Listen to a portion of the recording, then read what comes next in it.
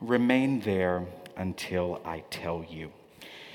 I was well into my 20s before I attended my very first New Year's Eve party.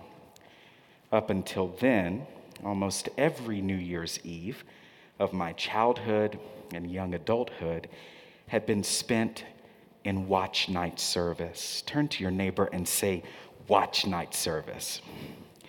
Watch night service, y'all were supposed to do that. Watch night service. Watch night service. Watch night service begins around 8 or 9 p.m. and is an occasion to look back on the past year through music, preaching, and testimonies about all that God has done for us, January through December. Watch night service was one of my favorites because as soon as church was dismissed, we'd always go to my maternal grandmother's house for a feast of black-eyed peas adorned with chow chow, neck bones, turnip greens, and every other dish under heaven. Remain there until I tell you. It wasn't until a few years ago that I heard a scholar speculate about the origins of contemporary watch night services. In September of 1862, President Abraham Lincoln issued Executive Order 95, better known as the Emancipation Proclamation, which came into effect, at least on paper, on January 1st, 1863. Setting in motion the eventual abolition of the institution of race-based enslavement in the United States. It is said that Black Americans across the United States and the Confederate States assembled in churches and other gathering places around clocks to ring in not only the new year, but an overdue and unrealized freedom. Watch night service is an annual participation in the tension and uncertainty of the hours and minutes leading up to midnight. Remain there until I tell you. When I speak to the people of St. John's by phone, card, email, or in person, I hear the tension and uncertainty in your voices. 2021 must be better than 2020. It just must. Or, I'm tired of 2020. It's felt like 12 years squeezed into 12 months. Or, my absolute favorite, when is this over? St. Joseph does not have many lines in the Bible, a fact I find curious and humorous. But he is spoken to quite a bit. Get up, take the child and his mother, and flee to Egypt and remain there until I tell you, he is told in a dream.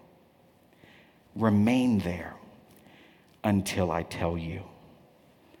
Joseph, who scarce could have fathomed the winding roads his engagement and marriage to Mary would bring him, wakes up from bed and immediately flees to Egypt with Mary and a young Jesus. Remain there until I tell you. For a season, due to political unrest in their homeland, namely the unstable and lethal governance of Roman puppet King Herod, the Holy Family becomes refugees in a foreign land. Mary, Joseph, and Jesus go to Egypt with a map, not a calendar. They know where they're going, but they do not know for how long. Their journey is destination specific, not time specific. The only timeline they're given, if you will, is that line that will not stop repeating itself in my soul. Remain there until I tell you. But Mary, Joseph, and Jesus are in good hands.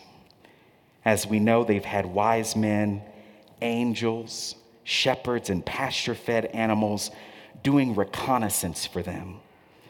While their sojourn in Egypt was long, it did not last forever. As I close, I have a few questions for us to ponder as we turn to the altar behind me to celebrate Christ in bread and wine. First, what is your Egypt?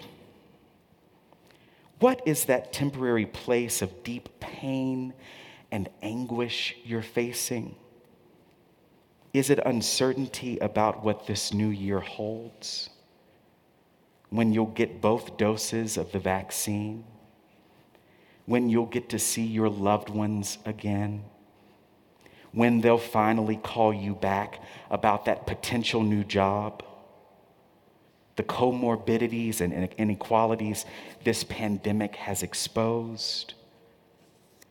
Whatever your Egypt is, that place where you'll remain until God says otherwise, I have good news for you. When God says remain there until I tell you, it is because God loves you. God is not only your companion at home, in the familiar. God is your companion in Egypt, on ground untrod and in circumstances yet unfaced. Let us pray.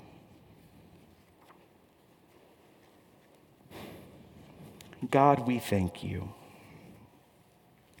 that you are both the God of our past and the God of our future. We thank you that when you say, remain there until I tell you, that we can rest in the assurance that you only ever act in our best interest and to your glory. And thus we praise you in advance for all that you are doing and will do to sustain us for the sake of your love. Amen.